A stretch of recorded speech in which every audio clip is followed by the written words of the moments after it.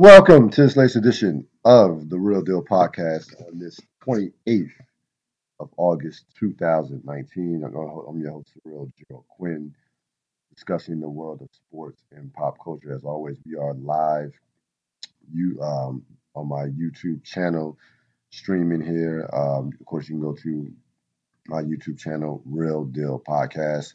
We will be. I'll put this podcast on Blog Talk Radio as well later on this evening, probably before midnight. We're on Stitcher, iTunes.apple.com, Real Deal Podcast, Spotify.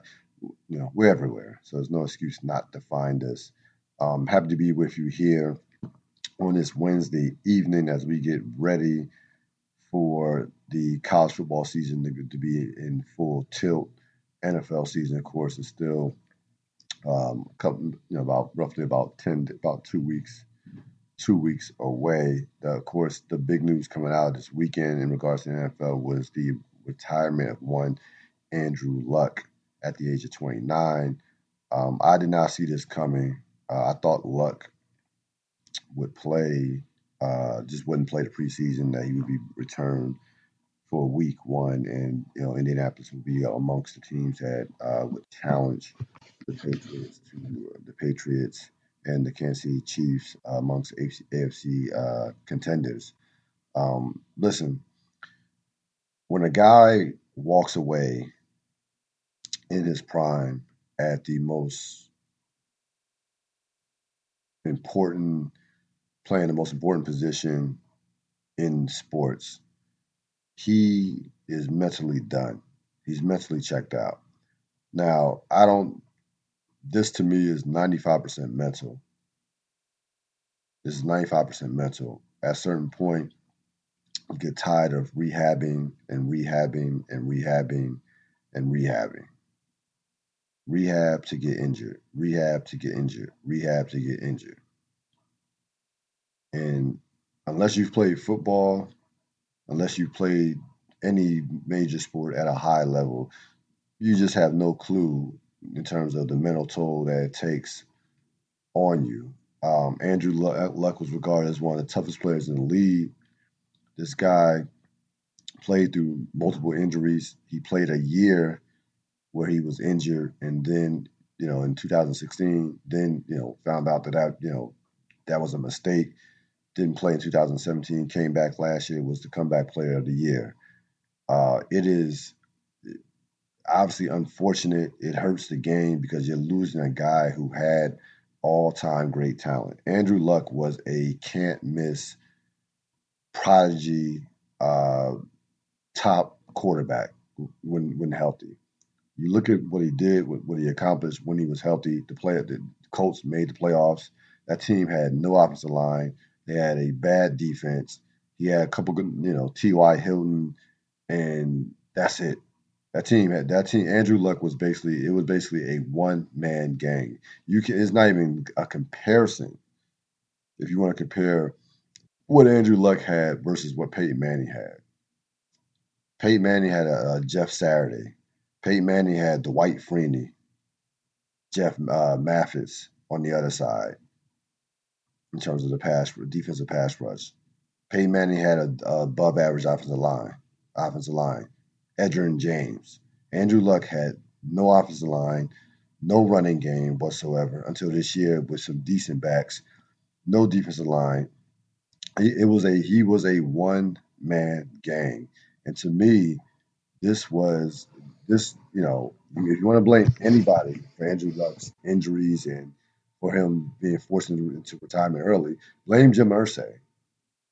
Blame that organization for not putting pieces around Andrew Luck early enough in his career to where he didn't have to take a beating game in and game out.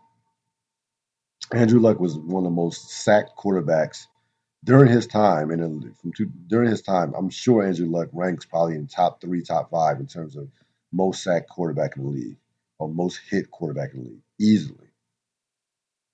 I mean, this guy took a beating over the course of his career. And again, it's unfortunate. You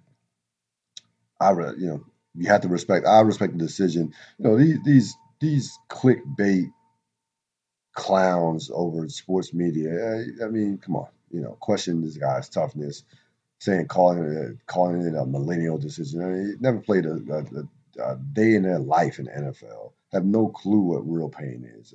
Give me a break. Think about this. Andrew Luck was in position to be the NFL's highest paid player in 2020 in 2022 at age 32. He could have signed for $50 million a year easily. He'd been a $225 million quarterback. He's walking away from $50 million a year easy. Okay. So it's not about the money. I mean, at a certain point, it's about peace of mind, and it's about, look, he just had a child. I want to be able to walk when I'm 50 or 60. I want to live past into my 60s. A lot of these football players with these physical ailments are dropping dead at 50. With all that being said, I believe Andrew Luck will be back in the NFL in 2020. I think he's going to take a year off, get his mind right, get his body, get his body, rest his body for a year. I believe this time next year we'll be talking about Andrew Luck back on the Indianapolis Colts. I just can't see a quarterback walking away in the prime of his career that didn't suffer a career-threatening injury. I don't see it.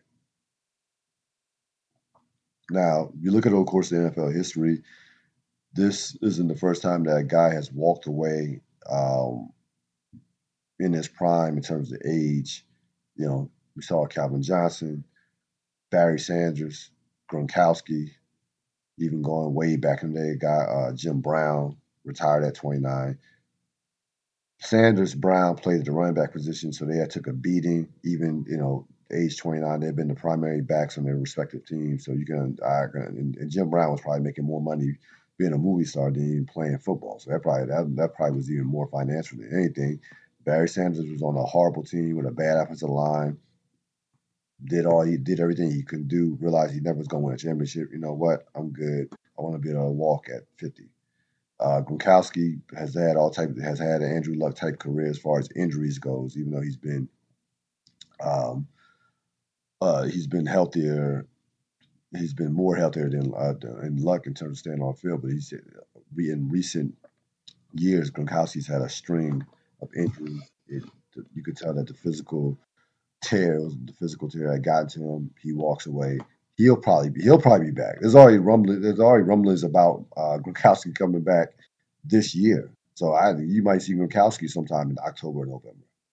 But I think Andrew Luck will be back in 2020. I just don't see a quarterback at 29 walking away without a career-threatening injury. Like Tony Romo's injuries were basically career-threatening. Like, no, you take a hit the wrong way, you might not be able to walk if you take the wrong hit. Andrew Luck is not with an ankle and leg and ankle. That's not going. That's not a career-threatening injury.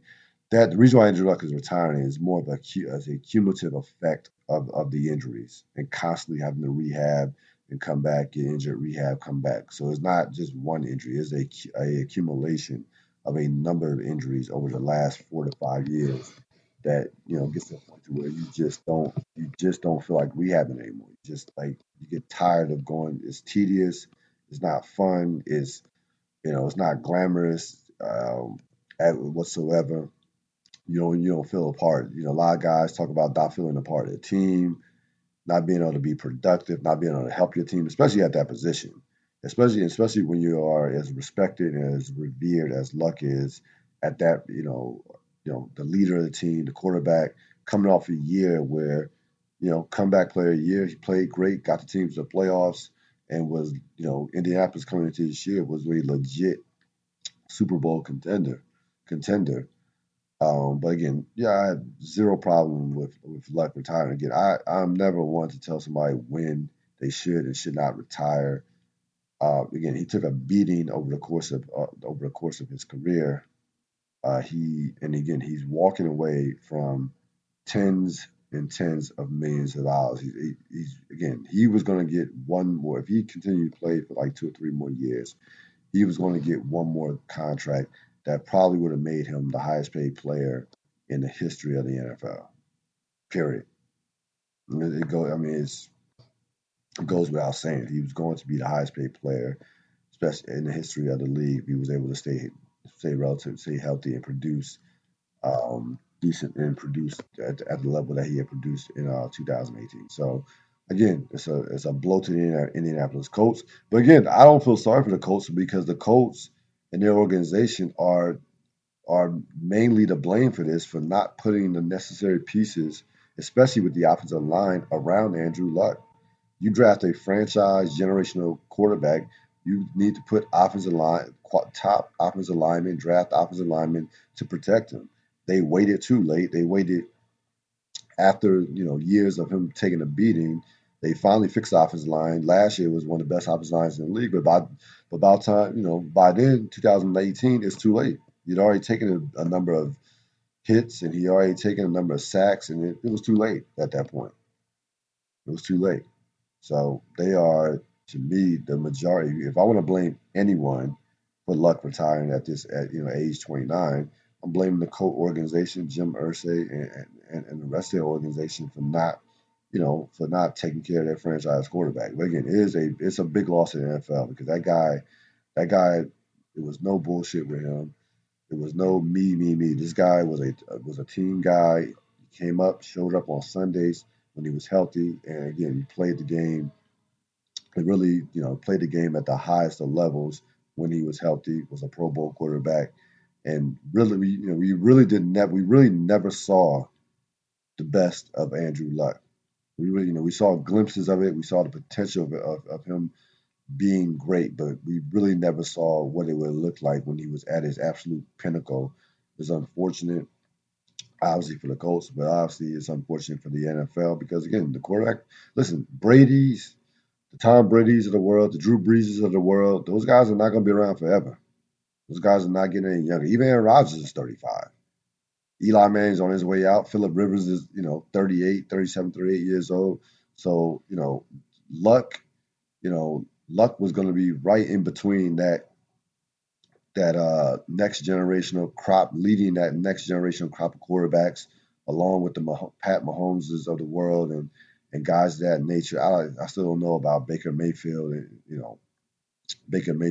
what have you. Still early on him, but Luck was definitely going to be in the middle of the next of that great generational star that was going to lead the league you know into this next decade. But for at least for 2019, he will be at home or wherever he's from for at least a year. But again, the way guys changed their minds in 2019, retire, unretire. I would be shocked if Andrew Luck is not on a football team, is not on the Indianapolis Colts in 2020. I'll be shocked. And you heard it here, August 28th, 2019. Andrew Luck will not stay retired. I don't believe it.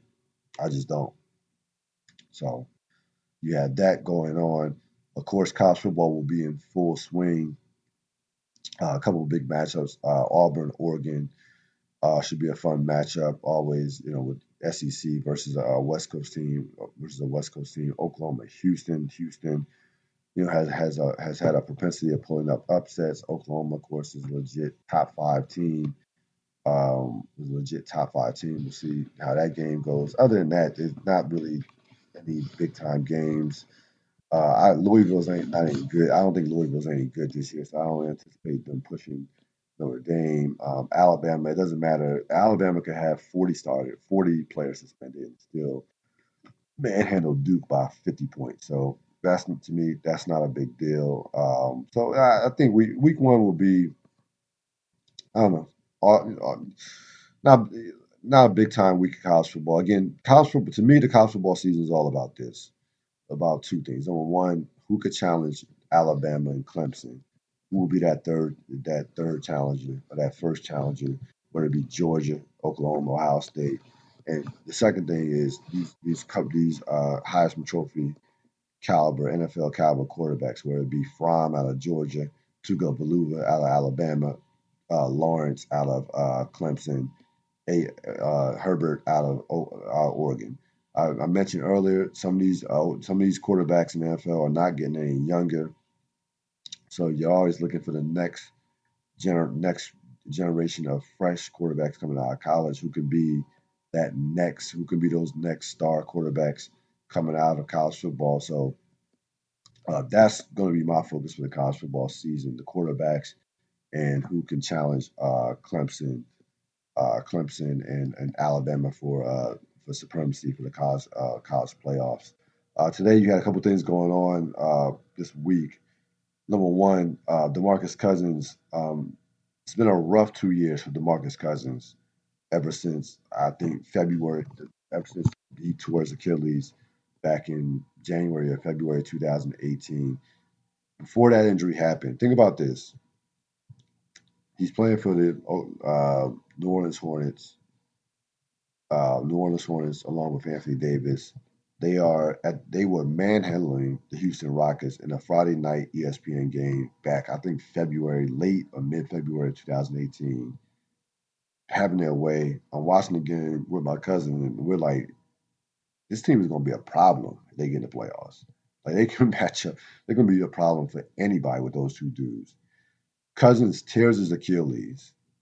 Okay, misses the rest of that season on his contract year, where he was going to get anywhere from 150 to 200 million dollars.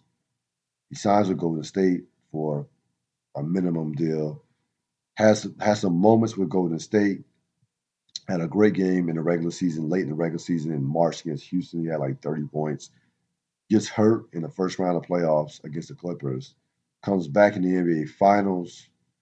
Has a couple moments, and then in the offseason, no Kevin Durant, Klay Thompson starting off season hurt, expected to play a big, was expected possibly to play a big role. Maybe if Golden State keeps him, they end up letting him go. He comes to the Lakers. He gets hurt in a pickup game, tears his ACL, and it's like at this point, it's like is this guy's career over? Is he finished? Is he done? And now you hear again these accusations. Well, I shouldn't say accusations. I heard the tape. I heard the audio where he threatened to kill his girlfriend, the mother of his child. But again, we don't know the back. We don't know all the context of that. I mean, it clearly was a setup by her. Like, she clearly got paid by TMZ. TMZ had the audio, but before you judge DeMarcus Cousins, just understand where this man is at mentally. He's lost out on 150 to 200 million dollars. He may never play basketball again physically. He physically can be done. And the idea of allegedly, the mother of his child keeping him away from his son. I mean, I just again I don't know I would think that I wouldn't threaten the mother of my child if I was in that position, but I don't know. I don't know in that mindset with everything that he's had to deal with in the past 18 months.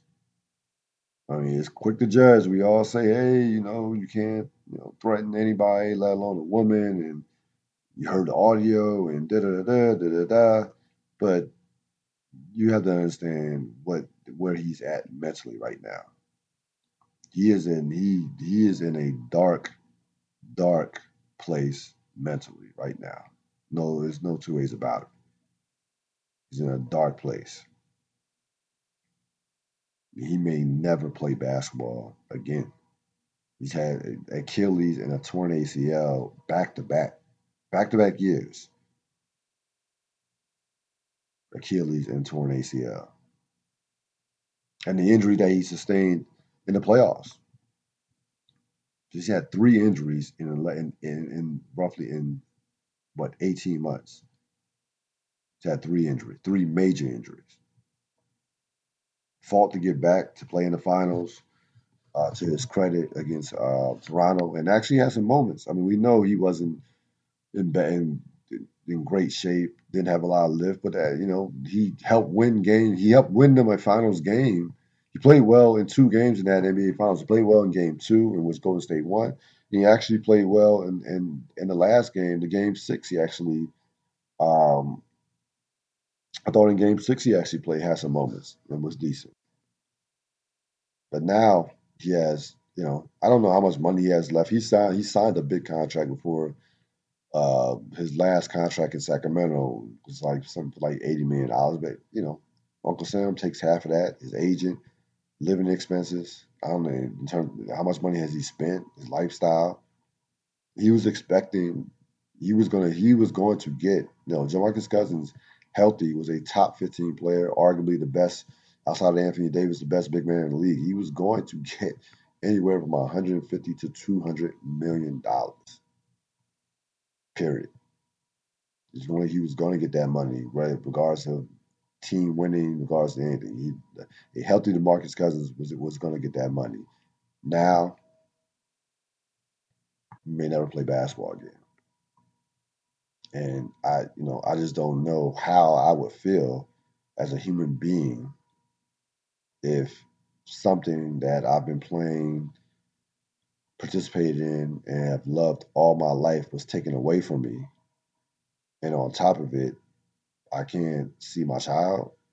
Now, again, he could be the reason why he's not being able to see his child. He could be the sole reason why he's not allowed to see his child. Like I don't know what was going on behind with that particular situation with the mother of his child. She could be 1,000% right for keeping him away from his child. Who knows? I'm not in their household. I'm not in their lives. But right now, he is in an absolute dark place, and it's unfortunate. I was looking forward to him being on the Lakers, playing with LeBron and Anthony Davis. I thought he was going to be a major addition on the team. You cannot question this guy's talent. Can't. There's no question it whatsoever. This guy is a tremendous offensive talent. He can do everything offensively that you would want out of a big man. There's no question, no two ways about it. But right now he's falling on some hard times, and hopefully he can recover. Hopefully he can get his mind right, get back in the NBA, get his life together, and continue to be able to play, and be able to support his family. But the first things first is just getting his mind right, because that tape, it was clearly his voice, the audio. And it was a setup by the young lady or whoever the mother of his child is. But you threatened to kill somebody. You said, I will put a bullet in your head. You're in a dark place. There's no two ways about it. Also, in regards to the Lakers, you had Kobe Bryant coming out talking about Shaq and basically stating something that if you are a Laker fan, like I have been since basically 1987, that you already known throughout the course of the Kobe Shaq era, that the fact that Kobe Bryant was a fanatical, gym rat, a compulsively obsessed with basketball, eat, sleep, and shit basketball, and Shaquille O'Neal was a guy who was uber talented, who,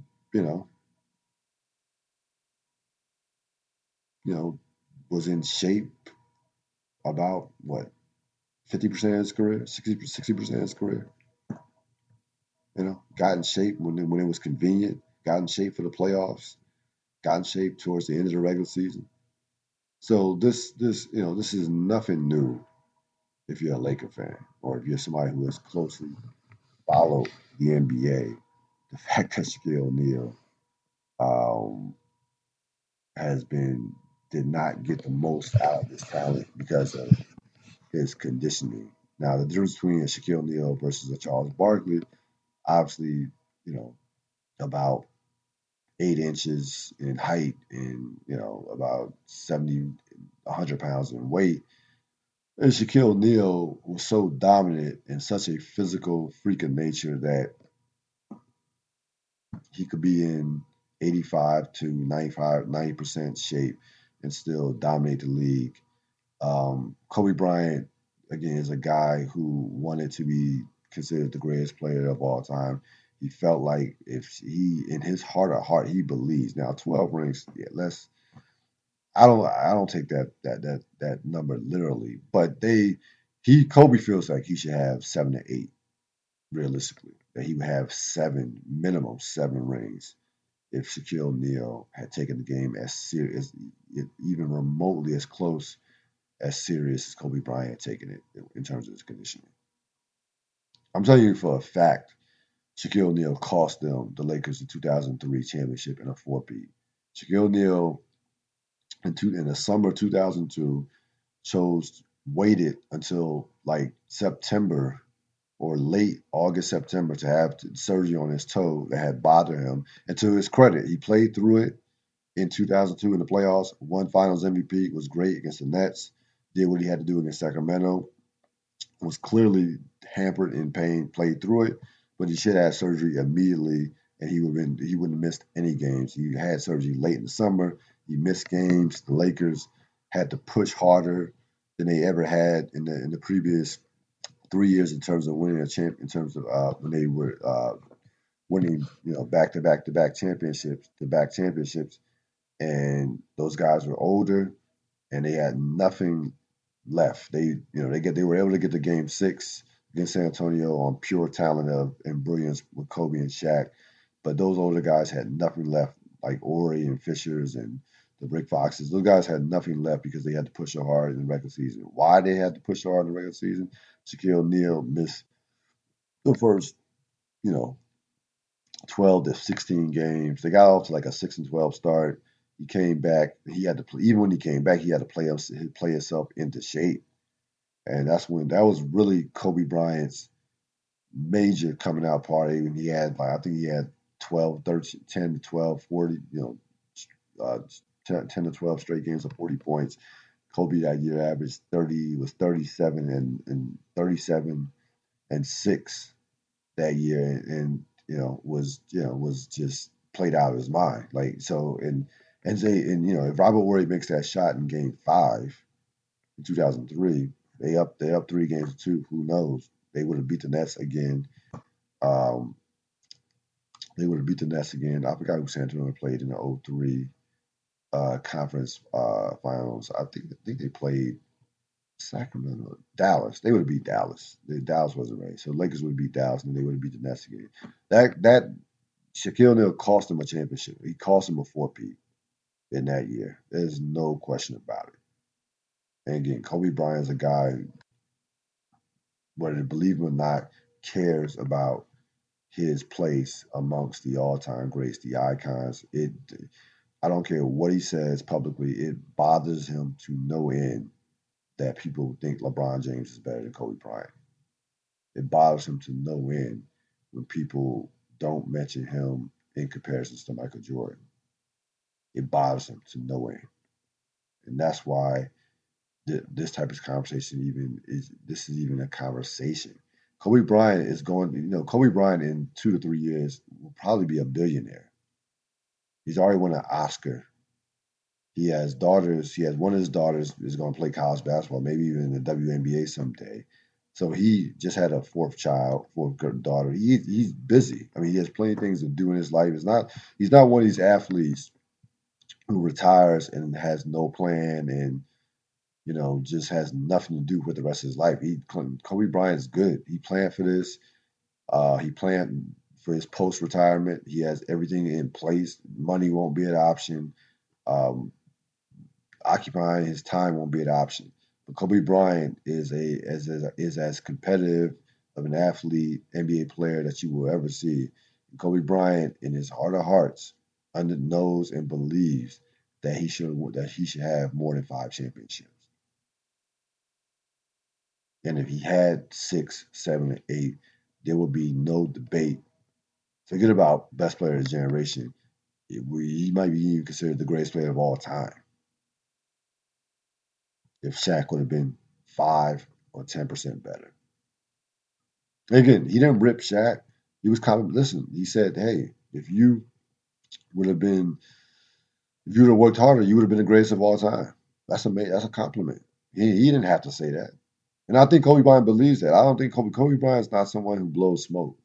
I don't think Kobe Bryant's going to be the type that say, "Oh, since I'm taking a shot at him, I gotta kiss his ass by saying he would have been the greatest of all time." No, no, no. He believes that. He believes that for a fact. I would have more rings. Shaq would have been the greatest of all time, in my opinion. So it's one of those things where as you get older, and you hear this all the time, people get more honest. Things start coming out. You saw Quincy Jones coming out talking about Marlon Brando and all the whole nine, and just telling all his stories at the age of I think Quincy Jones is 80. You get older, you just be like, yo, I don't give a shit. I'm getting old. I'm old. Now Kobe Bryant is not Quincy Jones in terms of his age, but what does Kobe Bryant have to lose by saying that at this point? But again, this is something that Kobe Bryant has been saying for years. It's not enough. It's not Kobe Bryant's not doing this to generate. He's not doing this for clickbait. He's not doing this to generate uh, likes for Instagram like that. That's not even what Kobe Bryant's about. This is what Kobe Bryant believes for a fact, that Shaquille O'Neal did not get the most out of his career, which really is a testament of how great Shaq was. And the fact that you talk about a guy who is considered to be the most dominant big man since Wilt Chamberlain, considered to be a legit top 10 player of all time, and a four-time champion, three-time Finals MVP. The fact that you say that he did not get the most out of his talent, that's just good. I mean, it goes to show you just how dominant he was. So can't be mad at Kobe. Can't be mad at Kobe. They played 8 years together, won 3 championships. Probably should have won 4 or 5. I'm not gonna go crazy and say he should have won 6, 7, 8, 9, and 4 or 5. But Kobe Bryant's coming from a real and authentic place. Speaking of authenticity. Did I say that right? Authenticity. Okay, if I can get it right the third time. Um, if you haven't seen the Dave Chappelle special, Sticks and Stones, I obviously, without question, I strongly, strongly recommend you seeing it. Of course, it's on Netflix right now. I'm not going to give away what he said because I want you to check it out. But I'll say this: Dave Chappelle right now is so far ahead of whoever you consider the second best comedian in the world is. It doesn't even matter who. He's at a level to where I've never seen a comedian at. Now, when Richard Pryor was doing this thing, I'm 6, 7, 8 years old, maybe younger. Okay. Bill Cosby, Eddie Murphy. I've seen some great ones. Patrice O'Neill. I mean, there are a couple just iconic. Chris Rock. I've never seen anything like this. Dave Chappelle is not trying to offend anybody. He's not. He's at a level right now where he's not even trying to make you laugh. Like, he's not. He's not one for clickbait. He's not one for shock value. He's just having a his shows are conversations. His shows are just honest conversations, honest, and they're coming from a place of this is what I think, this is what I believe, these are my thoughts. You could agree with him, you could disagree with him. It is what it is. And coming from a place, you have to remember. The thing you have to remember about Dave Chappelle is this is a guy, and you want to talk about character and integrity. This is a guy who walked away from 40, $50 million. Chappelle showed he was going to get paid $40 to $50 million a season to do season 3 of Chappelle's show, and with Comedy Central. Okay, no, I don't like the direction the show is going in. You saw Chappelle's show without Dave Chappelle when they did the whole special with Darnell Rollins and the late Charlie Murphy when they hosted it on Comedy Central like I think it was like 2005, 2004. I think it was 2005. It was some shit, and you can see why Dave Chappelle walked away from it. It was just like, no, I'm not putting my name to this, even for a check. There's not money in the world that's going to connect my name to this bullshit. Goes to Africa, off the grid for a couple of years, comes back, had a rough start with was doing some clubs, comes back and just explodes on Netflix. And at this point right now, again, I'm just thinking about this the other day, like what athletes, entertainers, what people that I've seen that have been so far ahead of their competitors or their contemporaries to where it's not even a debate or discussion about, or even it's not even relevant who's second. Tiger Woods, I think peak prime Tiger Woods, I think was at that level. Michael Jordan, when you want to say Karl Malone or Charles Barkley was the second best player.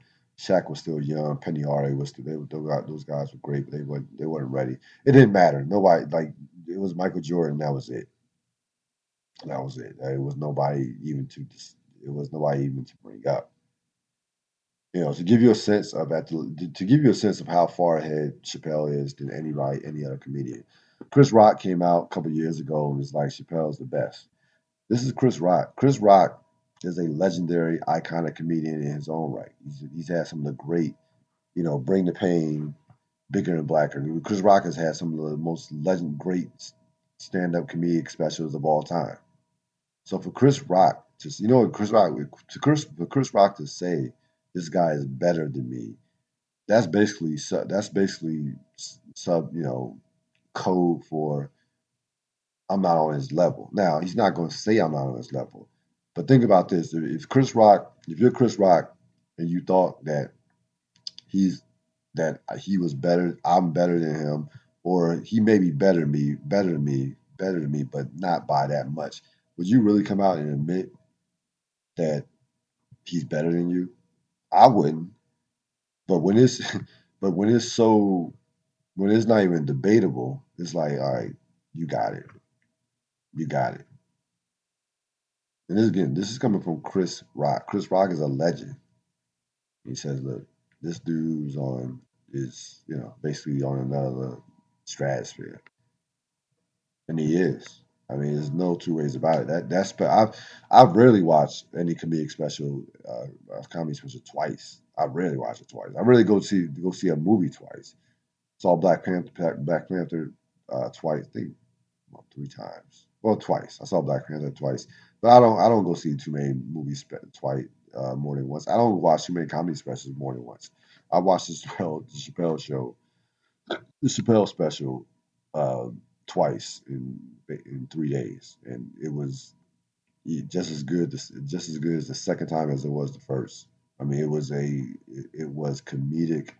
It was a guy at his pinnacle, uh, a chess master at his absolute best. And again, people are going to be pissed off when you're at that level, when you are so authentic, and in terms of, especially when it comes to art. Um, it's not about You're not someone who's trying to please people. I grew up on mid late '80s, mid '90s comedy when no when these cats didn't give a shit about PC, about any group of people, about anything, race, gender, money. They would say anything at any time. That's the type of comedy I grew up on. And nowadays, I don't even see how comedians could even earn a living with the fact of how PC it is, with how PC you have to be. But again, with Chappelle, he doesn't give a fuck. He generally does not give a fuck. And again, it's not coming from a place of anger. It's not coming from a place of shock value, clickbait, none of that. This is artistic authenticity at its highest level. At its highest level. So I certainly recommend it. It is a conversation. There are times where you laugh out loud. There are times where you just think like, damn, he, whoa, I didn't think about that. He's right. There are more of those times than even just the outright laughing out loud. Again, he's at a level to where he's not trying to make you die laughing and try and get you to laugh at every joke. He's not. He's not. He is. It's even beyond just telling jokes. It is a pure conversation. A pure conversation. Again, he's doing it at a level that I've never seen, that I haven't seen before, ever. Unfortunately, Power season 6, episode 1 could not match that level of greatness. I've been a Power fan since 2014, since season 1. I've defended this show tooth and nail, but I couldn't defend what I witnessed on Sunday. I could not defend this. I think Power has become a victim of its own success from a standpoint of there are times when companies and corporations get so big, they become just caricatures of what they are. Starbucks is a perfect example. They got so big to where they just started releasing any type of coffee, and it's like really you don't need 80 different flavors of coffee, and you just don't need it. You have your core set of coffee. I'm good with that, and that's fine. But they just got too big. Like they thought they could just put out anything, and people would buy, and they were Starbucks. That's how I feel about Power. I mean, episode 1. I mean, you have Ghost and Tommy fighting the first episode. They have 15 episodes to develop and cultivate a story. 15. Unlike some of the shows that we've seen ended in recent memory, whether it be a Breaking Bad, whether it be a The Wire, Game of Thrones, who have been all those shows were cut short of their normal season of episodes. They have 5 extra episodes. They have 10 in the fall and 5 next winter, and they treat it as if this were a bad episode. It reminded me of a bad episode of Empire. Everything shock value, every predictable, bad acting. I mean, you can't be a worse actor than the kid, the young man that's playing Lala's son, Cash. You can't find that young man, that dude can, that kid couldn't play dead. You can't be a worse actor. I'm like, does he have the teleprompter? Is he reading out the teleprompter? Did he remember his lines? But I don't blame him. It's just bad. It's bad acting. It's horrible writing. It's horrible writing. But my expectation of Power has always been I've never put Power on the same level as a Breaking Bad, The Wire, none of those shows. I'm not a fool. I'm realistic. But to me, I've always said that it was a perfect guilty pleasure summer show, and that the show had came from nothing into being one of the biggest cable television shows on cable television on cable television. And again, here's a problem moving forward. The first episode of the ratings, only Game of Thrones had a larger audience. The first episode of a cable drama this year, only Game of Thrones. And to me, by far and away, it is the worst opening episode of the series in its 6 seasons. By far, it's not even close. I binge watched Power last weekend from Friday to Sunday. This but just almost every episode, season 1 through 5, and really made me respect how good season 2 and 3 was. 4 and 5 were pretty good, but 2 and 3 were season 2 especially when 50 Cent got out of jail and him and Ghost went at it. That to me was the best season, but this season right so far, getting off, they have gotten off to a horrible start, and I don't know if they can recover. I mean, this Ghost versus Tommy thing, you got one guy who clearly wanted to kill the other, but decides to put the fight on pause because his son shows up. And again, I'm not gonna go through every plot point or every mishap that the writing had because I don't, we'll be here all night. But I just hope that this first episode was an aberration and that they just had a bad episode, a bad start, and that it picks up moving forward. But I have a feeling that we're gonna see more of the every other scene, shock value, the trying to be predictable, the predictable murders like you saw with Tommy killing Pancho and what have you, and some of the just poor acting. Again, I don't expect anything out of Lala, but Lala's son's supposed to have a role in it, and I just again, a bad season can ruin what you think about a show, especially a bad last season. So we'll see what happens in episode two. Um, again, I don't understand Tasha. I don't understand Tasha's whole character. You know, and the only reason I say this is because Tasha all of a sudden wants to be legit, and for basically the entire first season, you had your husband was begging you to go legit and just be a straight business club owner, and you try to push him into being to basically saying you could be the best drug dealer in New York City. And now Tasha can't stand who Ghost is when she pushed him into being who he is right now, who he became in terms of what with Angela in that situation. And by the way, I had no problem. They had to kill Angela. Like it was just they were going to focus on Ghost versus Tommy. Tyreek has a bigger role. The Angela character had ran out of storylines. It was no. There's only so many cheat on Ghosts, not cheat on Ghosts, but stay with Ghosts, break up with Ghosts, try to prosecute Ghosts, and that had run its course for the past 5 seasons. So I had zero problem. I'm surprised that there were that many people that believed that thought that was shocked by her dying, shocked with her death. Wasn't surprised in the least bit. They had to kill her off. That was the one good move that they made in the entire episode. Was killing Angela, was making sure Angela's character was dead. But we'll see what happens in episode two. Maybe I'm overreacting, and maybe episode two gets back to where they were, last season and previous seasons.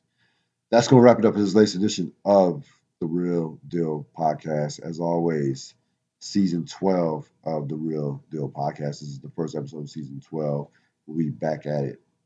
We'll be back at it early next week. Maybe I might drop one in the weekend. This is the Real Deal Podcast, telling it like it is with no apologies. I'm out.